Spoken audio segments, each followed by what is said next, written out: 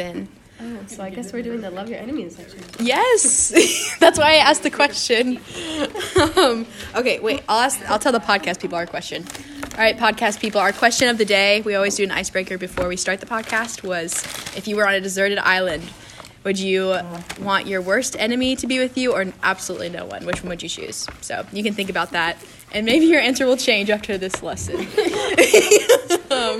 All right, so review from last week. In the past few weeks, we're in the Sermon on the Mount, and Jesus is taking all the laws of the Old Testament, and he's either correcting the misunderstandings behind them, or he is calling people to something greater. So he's showing the purpose behind the law, and then he's like calling us to something beyond the law, showing us that he wants our heart's intentions.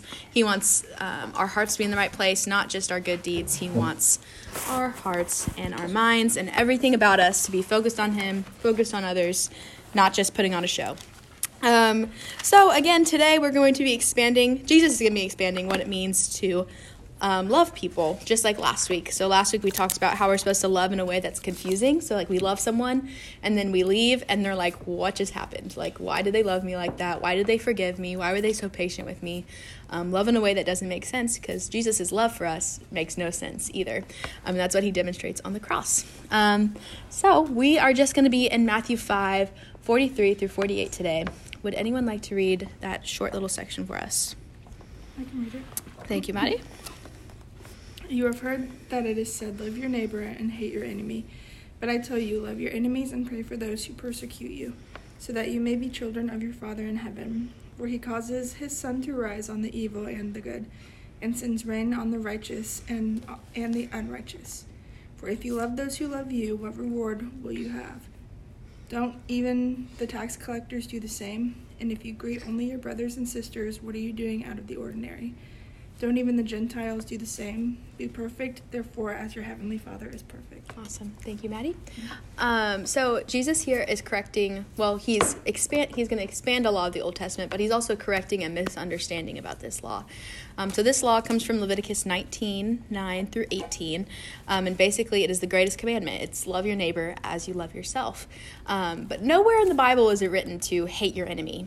This is kind of like a misinterpretation where they would be like, love your neighbor, but hate your enemy, So he's saying, like, you've heard it said this way, but this is not true. Yes, love your neighbor, but instead I call you to also love your enemy. So followers of Jesus should not only love their neighbor and pray for their neighbor, but they should love their worst enemy and pray for their worst enemy. And he's expanding exactly what he means by the word neighbor. So at this time, people are listening and they're like, what? That, like, my enemy? Because this whole time they were told to hate their enemy. And then now Jesus is telling them to love and to pray for their enemy.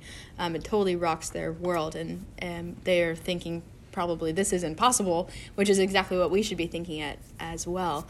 Because this command is so hard. Like when I think of people in my life who I don't really get along with, who maybe hurt me, or my quote-unquote enemy, I'm like, I don't even really know how to begin to love them. They don't deserve my love. I don't want to pray for them. I actually want to not think about them.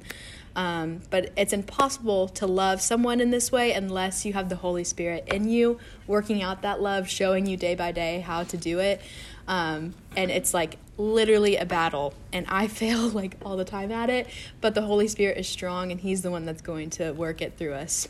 And this is a constant teaching throughout Jesus' ministry, to love in a way that is so crazy, so radical, so hard to do in our own human weakness, but he's the one that's going to bring it through us. And he illustrates this kind of love in a parable that he has in Luke, that he says in Luke 10:25, Luke 10:25 through 37. And this is the parable of the Good Samaritan. You guys are pretty familiar with this parable, I'm assuming, maybe. It's pretty popular. But in every aspect of this, Jesus says this story in the answer to someone's question. They ask him, Lord, who is my neighbor? And this is Jesus' answer to that question. So I will go ahead and read this for us. And as I read, you guys just think about all the things that the Samaritan did to love the man that he ran into on the side of the road. All right, starting in verse 25. And behold, a lawyer stood up to put him to the test, saying, Teacher, what shall I do to inherit eternal life? He said to him, What is written in the law? How do you read it? And he answered, "You shall love the Lord your God with all your heart, and with all your soul, and with all your strength, and with all your mind, and your neighbor as yourself." And he said to him, "You have answered correctly. Do this, and you will live." But he, desiring to justify himself, said to Jesus, "And who is my neighbor?" And Jesus replied, "A man was going down from Jerusalem to Jericho, and he fell among robbers, who stripped him and beat him and departed, leaving him half dead. Now by chance a priest was going down the road, and he saw him and passed on the other side. So likewise a Levite, when he came to the place and saw him, passed by on the other side. But a Samaritan, as he journeyed, came to where he was, and when he saw him, he had compassion. He went to him and bound up his wounds, pouring on oil and wine. Then he set him on his animal and brought him to an inn and took care of him. The next day he took out 2 denarii and gave them to the innkeeper, saying, 'Take care of him, and whatever more you spend I will repay you when I come back.' Which of these 3 do you think proved to be a neighbor to the man who fell among the robbers?" And he said, "The one who showed him mercy." And Jesus said, "You go and do likewise." I love this story. That's okay. And in every aspect of this story, the Samaritan loves beyond what is required of him. And he doesn't even know this man. And so the first thing that we should understand is the path from Jerusalem to Jericho was known for having lots of robbers. It was very dangerous. I was listening to a sermon, and he said that it was known as like the path of blood, something like that. That's probably not exactly, but it's just a very dangerous area. And we see a few people pass by the man and neglect to care for him. Who are those people that pass by? What does the text say? A priest. Yep. Why would a priest pass by? Well, he shouldn't. He shouldn't. Yeah. Yeah. A priest, and then also a Levite. And Levites were like, in the Old Testament, they were kind of given a priestly role. They were set apart to be holy and to make sacrifices on behalf of the people. So these are 2 very religious people. So what do you think Jesus is saying here? That these people, a priest and a Levite, left the man rather than helping him. Doesn't really matter your title. You should just help. Yeah. Yeah, it doesn't matter your title. You should just help. Yeah. What else do you think Jesus is trying to get across here? That 2 religious people left a man for dead. That religion is just religion, but love is where it really is. Yeah. Yeah. So I was learning, I think it was last week, like all the Pharisees, they were really religious because they were teachers of the law, so they knew all the laws, but they just, I guess, forgot about the love part of it. Yeah. So that's why the Pharisees were seen as bad, because they just didn't love everybody else, and that's just what it kind of reminds me of here. Yeah. They were so focused on the law that they forgot to love. the tradition of the law. Yeah. The traditions are to keep the law, and they were so focused on the traditions. So they just forgot that love is the most important thing, and that's what I see here. Yeah. Oh, for sure. Yeah, I think it's so interesting that the text even says the priest walked on the other side of the road. Like, he was like, I don't want anything to do with that. Now, granted, a priest and Levites were told to stay away from dead bodies. But like you said, like, love is supposed to trump what the law says. And so in that moment, I think God would permit them to help the man if he was close to dead. And he was half dead. He wasn't Yeah, totally dead. he was. Yeah, so if he was totally dead, then just leave him there. He's not totally dead. But he's only half dead. But then the Samaritan comes, and why would it be shocking that a Samaritan would stop and help a man on the side of the road? He's not supposed to like this kind of man. They're supposed to be enemies. Yes, they're supposed to be enemies. The Jews and the Samaritans hated each other. And if they're going from the road from Jerusalem to Jericho, wait, where are they going from? Jerusalem to Jericho. There's obviously going to be a mix of Jewish people and Gentile people. And so Samaritans, especially in the Jews' eyes, were like, they did not like Samaritans. In fact, Jesus used to be called a Samaritan by the Pharisees because they wanted to insult him. So they'd be like, you're a Samaritan. It'd just be like with the insulting words that we hear. It's like kind of like what they would use to insult people.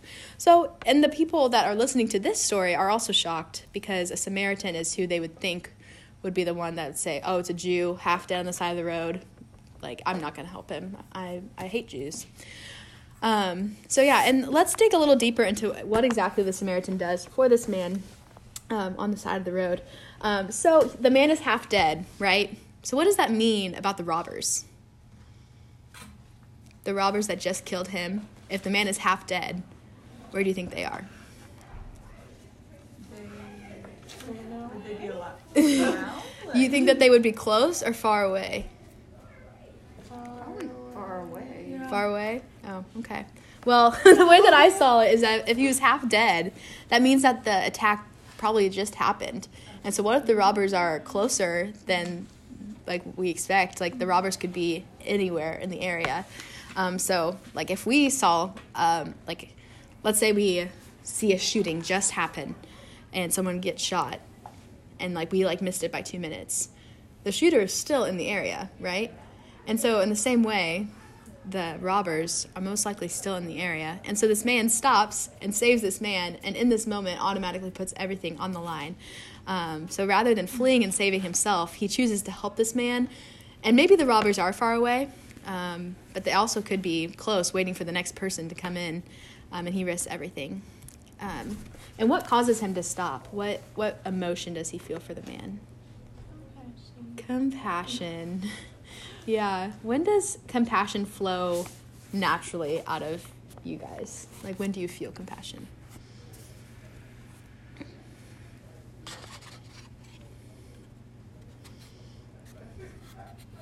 feel like for me, it's when I see somebody hurting, especially when it's not their fault. Like they're hurting. Yeah. So, like, I'm trying to come up with a good example. So, like, somebody who has been through a lot of stuff in their life that none of it they could control. Yeah. Like, that just hits me really deeply. But I feel like we all have different, I guess, we all have compassion, but it just hits us all differently. Mm-hmm. Yeah. I like the way you put that. Yeah. When is it hardest for you guys to show compassion?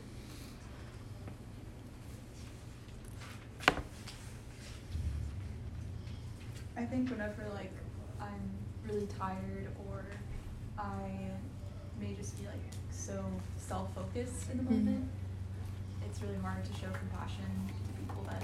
Yeah. Yeah. When your attention is on yourself, it's hard to show compassion. Yeah. I find that with myself too. Yeah. Compassion is the fuel that drives us to love, right?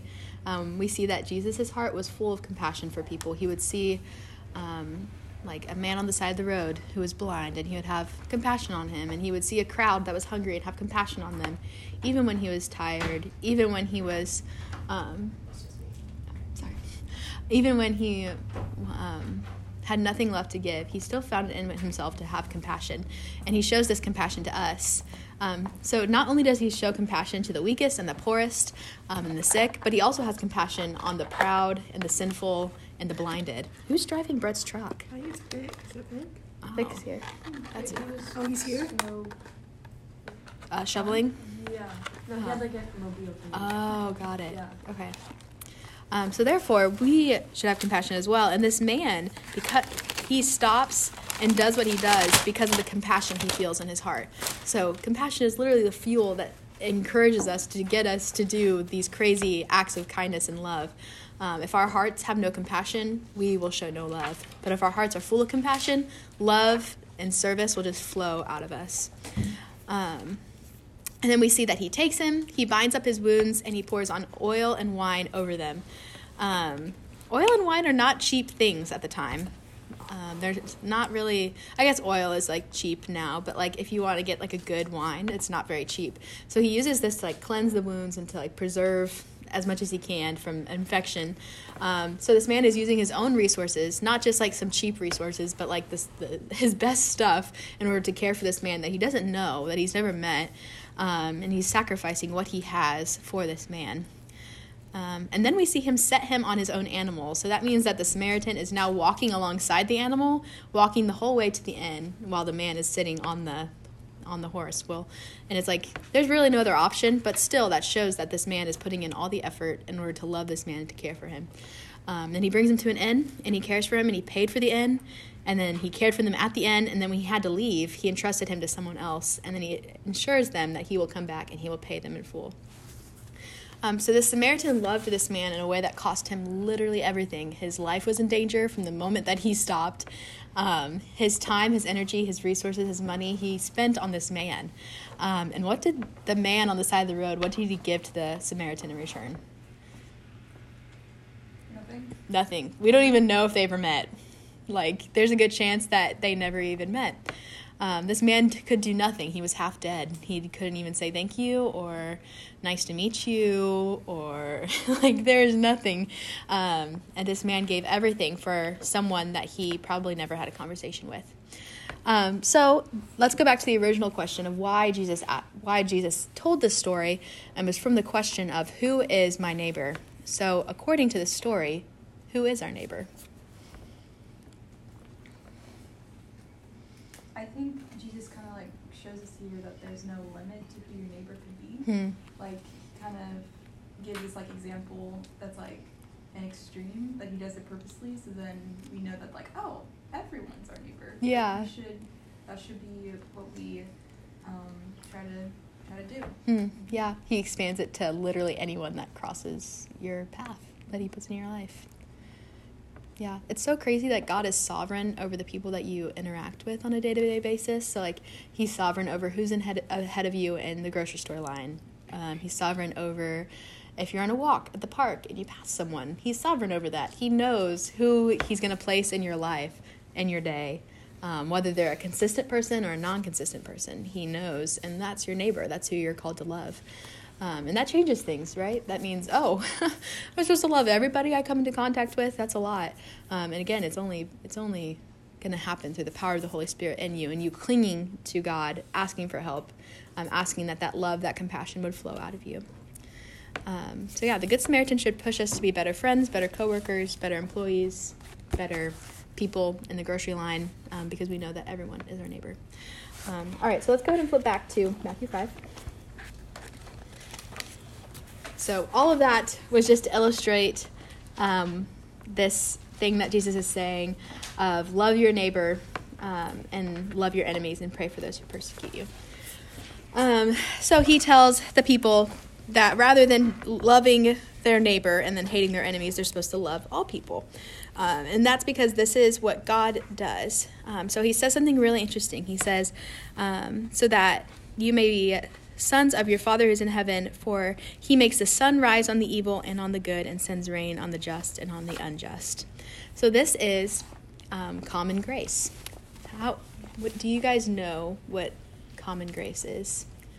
And how would you describe it? It's okay if you don't remember. Just like the little like good things. Mm-hmm. Like the little things. Yeah. It's just like, that's nice. Yeah. It's like the good things of life that God gives to everybody, regardless of if they know him or not. So like a common grace is the sun rising and the fact that the sky is blue. It's when we were looking out our window and we felt warmth inside our home instead of being cold. God was showing us common grace by putting us in a shelter and giving us something beautiful to look at, the snow falling down. It's when food tastes good. Like, God didn't have to make food taste good, but everyone, regardless of if they know God or not, tastes food, and it's amazing. So this is something crazy about God, because when you think, in my mind, when I think of like an enemy of God, I think of someone who rejects his existence and maybe even hates him. So an atheist who rejects the existence of God, God still allows the sun to shine in the atheist's life. They still feel the warmth of the sun. They still get to eat every day. They still get to drink an awesome cup of coffee if they're a coffee drinker. God pours out good things in their life, even though that atheist rejects the fact that God is God. So God causes the sun to rise for the atheist and for those who don't believe in him, and he causes the sun to rise for us, those who do believe in him and trust in him, because God loves people who hate him, and even though they reject him, doesn't stop him from showing common grace to them. And this is just supposed to illustrate what we are now called to do as well, to love those who maybe don't like us, to love those who say bad things about us, who reject us. And what an amazing world we would live in if everybody loved in this way. So I lost my place in my notes. But obviously it's almost impossible for everyone to love in this way, because the only way to love someone who has no love for you is to have the love of God inside of you. So let's think for a moment. Who in your life is the easiest to love? You. You guys. Yeah, you guys are pretty easy to love. Luke. Yeah, little baby Luke. Is that cute? Yeah. Yeah. Yeah, our kids, our friends. Why do you love those people? Why is it easy to love them? Because they love you back. Yeah, they love you back. They make you feel good. Yeah, they're cute. They depend on you. Yeah. But in general terms, like, don't like say like their name or anything, but who in your life is the hardest to love?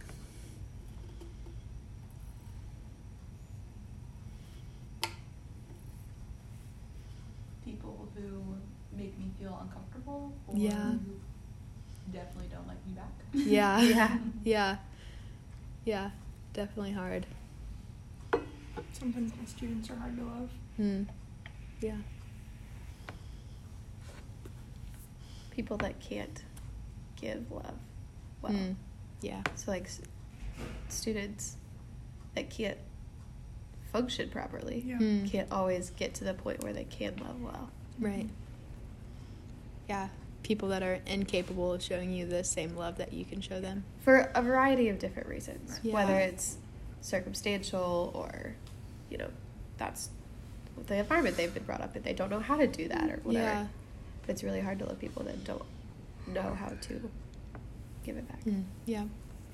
Yeah. It's definitely a lot harder to love people that don't love us back. Yeah. Whether it's their choice or not their choice. Yeah.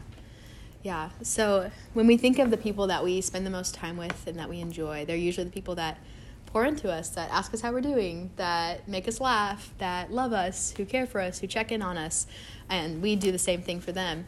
But Jesus says something really powerful here. He says, if that is all you love, if those are the only people you love, are people that are easy to love, you are not following the command that he has for you. We're supposed to have people in our life that are hard to love. If you think about your life and you're like, well, the only people that I know and I talk to are people that are pretty easy to love, that make me feel good, and I'm just going to focus on loving them. You're not doing what Jesus calls you to do. We're supposed to go out and to love in ways that are hard, to seek people out that won't love us back, and to pray for strength to do it every single day. Not like having awesome friends is bad. You need awesome friends in order to fill you up so that you can go out and pour into other people that are harder to love. But if that's all you're loving, if those are the only people in your life that you're loving, you might need to broaden your horizons and be more like the Good Samaritan. And he says that even the Samaritans and the pagans do that. So the pagans would be the Gentiles. And he's only saying Samaritans. I know it's confusing because we just talked about the Good Samaritan. He's only saying Samaritans because he's talking to a lot of Jews right now who think poorly of Samaritans. So he's like, even Samaritans, the people that you guys think the lowest of, even they love in that way, where they only love if the person loves them back. One of my least favorite quotes, I've said this before, I say it all the time, but one of my least favorite quotes or thoughts is, if they can't love you, don't love them, or like, if they won't cross a river for you, don't cross an ocean for them. I'm like, what a bunch of baloney. Like, I just hate that term, and it just, and the thing that is so crazy is that a lot of people say it, so I'm like, who's not, no one's loving each other well at this point if everyone's saying this quote, but That's a big thing, like, in this culture right now. Yeah. Like, if they're not going to give you back what you deserve, then you don't give them anything. And I'm like, that's not how it works. yeah.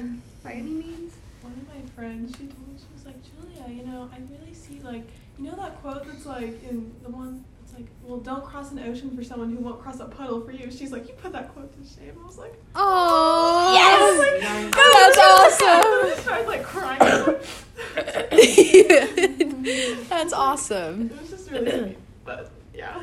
Yeah. But like, think how many times in your life you've been unable to give back the love that someone has shown you, and how desperately you still needed what they gave you. Yeah. And then that helped you get to the next point where you could give to them or someone else, like, the whole system breaks if we can't just love selflessly. Yeah. Exactly. It Yeah. doesn't work. If everyone just demands love from other people, but is always evaluating the love, like, before they show love, then it's just like, Yeah. this just sounds awful. And think about the impact that happens to when somebody sees you, like, Yeah. give love to other people. Yeah. They're like, you're weird. This is weird. Like, Yeah. I don't know. Mm-hmm. This is weird. Especially if they know your history. So if you and Sally over here have a horrible history and whatever's going on, and then Judy over there sees you loving her and being kind to her and taking her meals and how are you doing and saying her name, like, let's pray for Sally because blah, blah, blah, blah. Like, what does that show other people about how they should treat those same people in their lives? So it's not just for you, but, like, if you see me treating my worst enemy in the world, Riley, over here, kindly, We're our worst enemies. and you're over here like, huh, I really look up to Andrea. I really look up to Riley. Maybe I should be acting this way also. Maybe I should be treating my friend this way. So it's not just a good thing to love our enemies for ourselves. It's a good thing to love our enemies so that others see it and can also be motivated to do it. Yeah, and encouraged by it. That's exactly why I think Jesus says this. Yeah. Because it really shows, like, I don't know, like, you do one little thing and somebody's world has changed and they realize that Jesus is the reason. Yeah. Yeah. Like, this commandment is just to further his name and his kingdom. And yeah. it's just one small act that you can do. Just show love to people. Yeah. Yeah, that's so good. Yeah. Yeah, and, like, that's another thing to keep in mind. I love that you said that, Delaney, that this is just to further his name. This is just to glorify him more. It's not like, oh, I'm going to love my enemies so I look awesome and people think that I'm great. No, it's so that, like, the Lord shines through me and that people will see that they need Jesus. And in turn, it benefits you too. Like, Yes, it doesn't, yeah. It didn't have to. Mhm. But he wants us to, I don't know, he wants us to feel love and know what love is. And Yeah. so cool. Sometimes it takes people a while to get to the Jesus part, though. Mm-hmm. So, like, instead of saying, wow, the Lord is with her, and, you know, this is amazing, what a great display of Christ's love, they could look at you and say, man, she is such a people pleaser. Man, she is such a insert, you know, Yeah. veiled criticism here. Like, so they could be looking at you like, well, she's just trying to get back on their good side. She's just trying to whatever.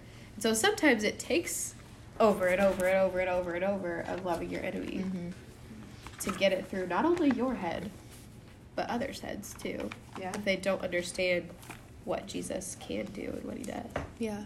It's So all it's- about the persistence. So it's not always that they see Jesus immediately, Mm. Yeah. but Yeah, it eventually takes time. they will see him. Yeah. And if I have a short story, if we have a second. No, go for it. So, I wouldn't. Okay, so Shauna and I think it was our freshman year. She was going through a bunch of stuff. We weren't friends. Okay, she wasn't necessarily my enemy, but I just continually just pursued her and was like, hey, like, I love you, the Lord loves you, and all that, even without saying that Jesus loved her. She thought I was weird. She was like, that happens. what the heck? It took me 2 years. Every single week, it took me 2 years to get her to come to church. And it was just because of that persistence. Did she know I loved Jesus? Not really. But did she know something was different? Yes. And now she's, like, you know, we see how the story has unfolded, but... Your BFFs. Yeah, but it's just the persistence of loving people is what really makes... It might take 7 years.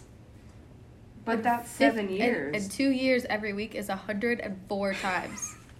I was really annoying. 104 times you said, Shauna, come to church Hey, with me. Shauna, you don't Shauna, see come to your church group? with me. Sorry, my Shauna, come cat to is church with me. sick. So if we give up Sorry, after Mom 3 or said 4 no. times and we're like, they'll come to me. Yep. What? What is wrong with us? I'm convicted. I felt obnoxious, but I mean, God just kept calling me, Yeah. whether I knew it or not, to just keep inviting her to But what if you didn't listen? Or what if you gave Exactly. up at 3 or 4 times? Shauna would not be going to heaven today. Yeah. And she is! Yeah. Which is so great. Yeah, and I don't want to take the credit for that. Like, that's not why I told the story, but, like, it's just persistence. Yes. Persistently loving people Yeah. can change lives. Yeah. And now Colin was Mormon. Now Hmm. he's Christian. No way. Yeah. They brought a bunch of people to Jesus. Yeah, that is amazing. Yeah, like, praise the Lord. But Yeah. All that being because said, the lady can love her, maybe not enemy, but people Yeah, I that she's know. not Love super close the friends with. Yes. Yeah, I love it's all that. about loving people. Love That persistence persistence. is just- Yeah, love persistently. I love that. Get it. I want to get that tattooed on myself somewhere. Forehead or something. That way everyone else, neck tattoo. What like the what's that from? No regrets. Yeah. Have you seen the lip Love one? persistently. She would. I feel like Huh? she would. Do a You would lip. do a little. I almost did get a lip tattoo one time. I was supposed to. I like lost a bet, and I was gonna do it. It was like my freshman year of college, but I'm so glad I didn't. It's not like It's not like anyone That would would see hurt it. Yeah, it would hurt so so bad. They incredible. go away. well, with And they I go get away. People that say like they'll fade, but then some people on them they just don't.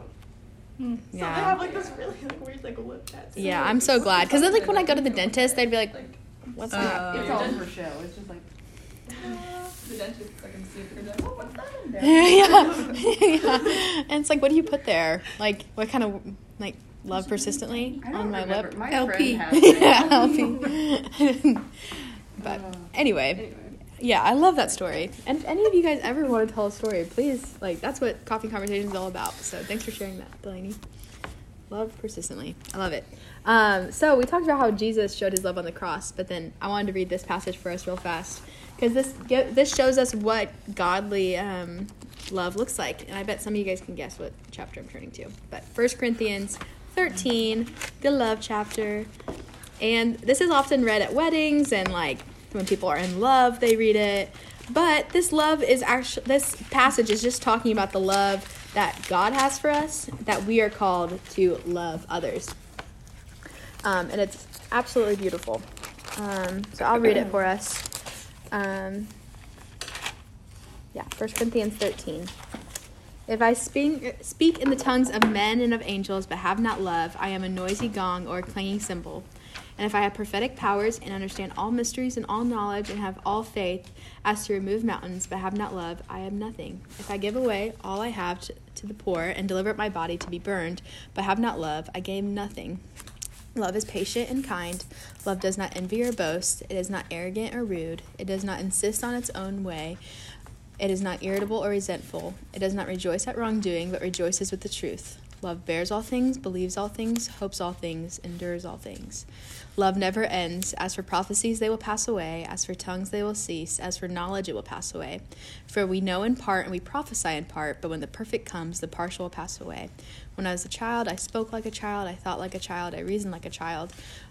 When I became a man, I gave up my childish ways. For now we see in a mirror dimly, but then face to face. For I know in part, then I shall know fully, as I have been fully known.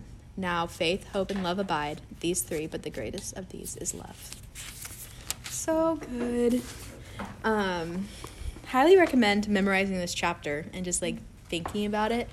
It will come to mind sometimes when I am not loving in a way I should be. If I'm being irritable or resentful, or I'm not hoping all things, or if I'm angry, it'll just come to my mind and be like, love is not angry.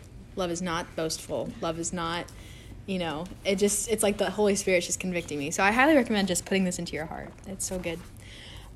So what does loving in this way, we kind of talked about this already, but what does loving in this way that is patient and kind and all those things, what does it do for us? We talked about what it does for the other people, but what does it do for us in our hearts? Softens your heart. Yeah. You have a kind heart, a willing heart, a selfless heart. Mhm. If you can love without conditions. Yeah. No strings attached. And I feel like since that's the way it's supposed to be, there's a sense of like fulfillment. Just like, I'm doing this that God called me to, because this is the way it's supposed to be. Yeah. Yeah. Yeah, this is the way that God made love to be. It's not usually the way that the world loves, but it's what we're called to do. So it just feels different. Yeah. Yeah. Yeah. Trying to love this way sometimes is really hard. It feels like you're running a marathon and you're like, I can't do it. And you fail and you fall all the time. At least that's how it feels for me. It takes a lot of effort. It takes a lot out of you. But I have never felt more freedom loving in this way, even though I fail at it a lot. I have a lot of freedom knowing that it's like, I don't know, the way that God would want. And like praying for your enemies, praying for those who hurt you is where actual freedom is found. Any other thoughts? What does loving in this way do for our hearts? I think it can help you learn to be more obedient. Kind of, I think, along the lines of what the word Delaney was at. It can help you be more obedient, not only to like loving people the way Jesus wants you to love them, but also like to anything else He calls you to. That's good. Like if you can teaches love. You that obedience. Yeah, if you can obey the call that He has to love other people, then you can obey other callings. Mm-hmm. I didn't even think about that. That's good. Yeah. Yeah, and like I said, we fail very often at loving people this way, but that is why sanctification is a thing, and sanctification is just the Holy Spirit changing us over time, slowly conforming us into the image of Christ. So sanctification is just like a fancy word for change, like God is changing our hearts, which is what Jesus ends on in Matthew 5, in this little section that we're talking about. It's this great call to love perfectly as God loves. In verse 48, he says, "You therefore must be perfect as your heavenly Father is perfect." And this is a big calling because we're obviously not perfect. But we are being made perfect, right? One day we're going to be in heaven face to face with Jesus, and we will have no sin at all. We will be in a perfect state, and it's going to be awesome. And until that point, day by day, God is slowly changing us, slowly chipping away at us, sanctifying us, making us more into who He's going to make us to be. So we're in this section called sanctification, but one day in heaven we will be like our glorified bodies. And so right now we have this calling to try to reflect what we are becoming. So we're not perfect yet, but we have this opportunity to reflect and try to be perfect, because one day we will be perfect. That's the identity that is placed on us. So obviously we're not perfect, but it shouldn't stop us from trying. But how do we not get legalistic about being perfect?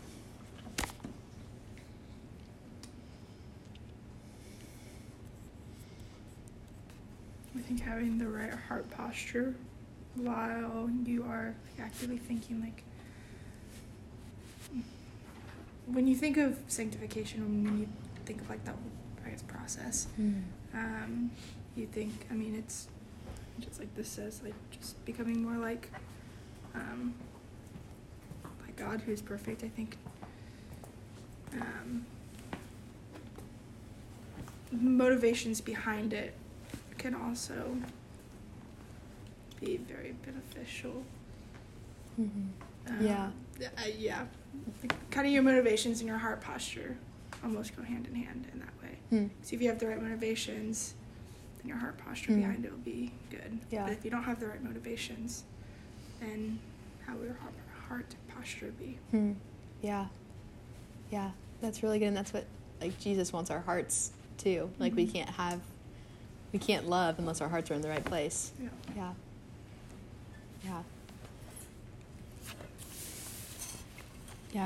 How else do we take what Jesus says in verse 48, that we must be perfect and not get legalistic or beat ourselves up when we're not perfect?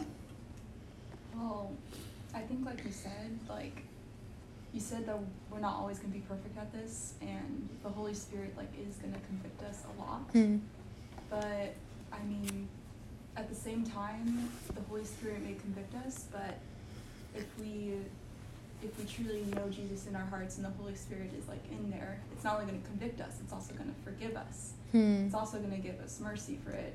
And I just think about Peter, how he denied Jesus, and Jesus still actively went out and died for Peter. He didn't just throw him off the list, saying, I'm not gonna love you, I'm not gonna die for you specifically now, even though what he did was an actual sin. So we should still really try to be compassionate, but we also need to remember that we're not going to be, and that overall Jesus is the most compassionate, he's the most merciful, and the people that we're showing compassion to and mercy to, Jesus was the one who showed the most compassion and the most mercy to them. So I think if we feel that compassion and that mercy that Jesus has for us, that he gave for us, then we'll be kind of strengthened to do it, I guess. Yeah. Just because, I mean, I just think about it, like, usually, like, people who've grown around, like, compassionate people and people who've grown up around nice people tend to be nice.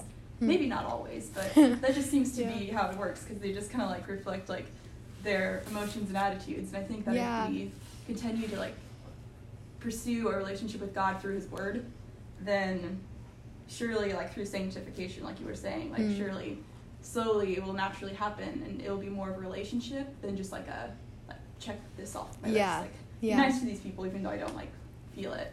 Like what Maddie was saying about, like, having true intentions. Yeah, that's so good. Yeah, we're called to reflect the character of God, whose kingdom we now belong to. And so when we are abiding with him and, like, talking with him daily, spending time with him, asking him to change our hearts, like, it will happen. We will sometimes fail, but we will trust that he forgives us and that he's the one that's going to be doing the work. Yeah, that's so good. When I look at this perfection, we can't achieve perfection on our own, right? So the only way that we do achieve perfection is repentance and the Lord's complete covering of us, right? That's how we look perfect to God, right? And so this is not only saying everything that you guys said, but it's also saying when you fail, get back to perfect, repent, admit it, apologize for your sin, and then start over. And do it again and again and again and again and again. Yeah. I don't know. For the rest of your life. So yeah. All of the time. All the time, every day. Every 10 minutes sometimes, depending on how bad of a day you're having. That might be a loose interpretation of what they're saying, but that's what I think about. I'm like, okay, I should strive for clean slate at all times. That's kind of what I was thinking too.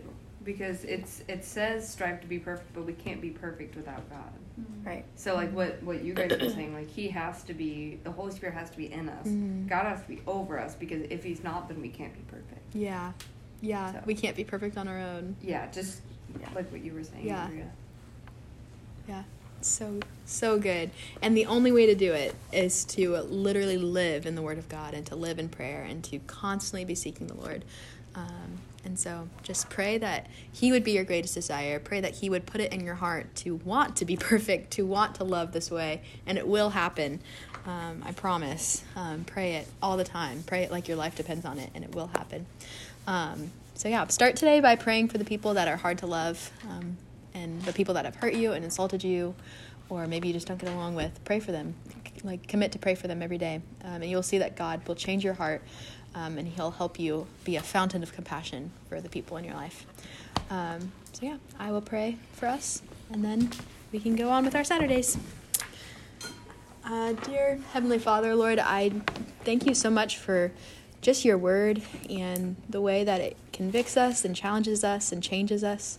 Lord, you didn't have to give us your words, but you do, and we thank you, Lord. Thank you for the many common graces that we experience every day, and just being able to be together, Lord.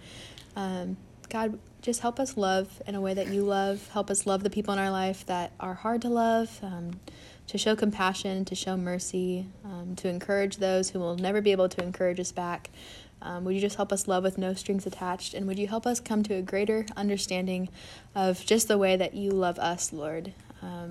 How just the many things that you do that we will never be able to repay you, but you don't ask for anything in return other than just our lives. And God, help us live in you, help us abide in you, help us desire what you desire.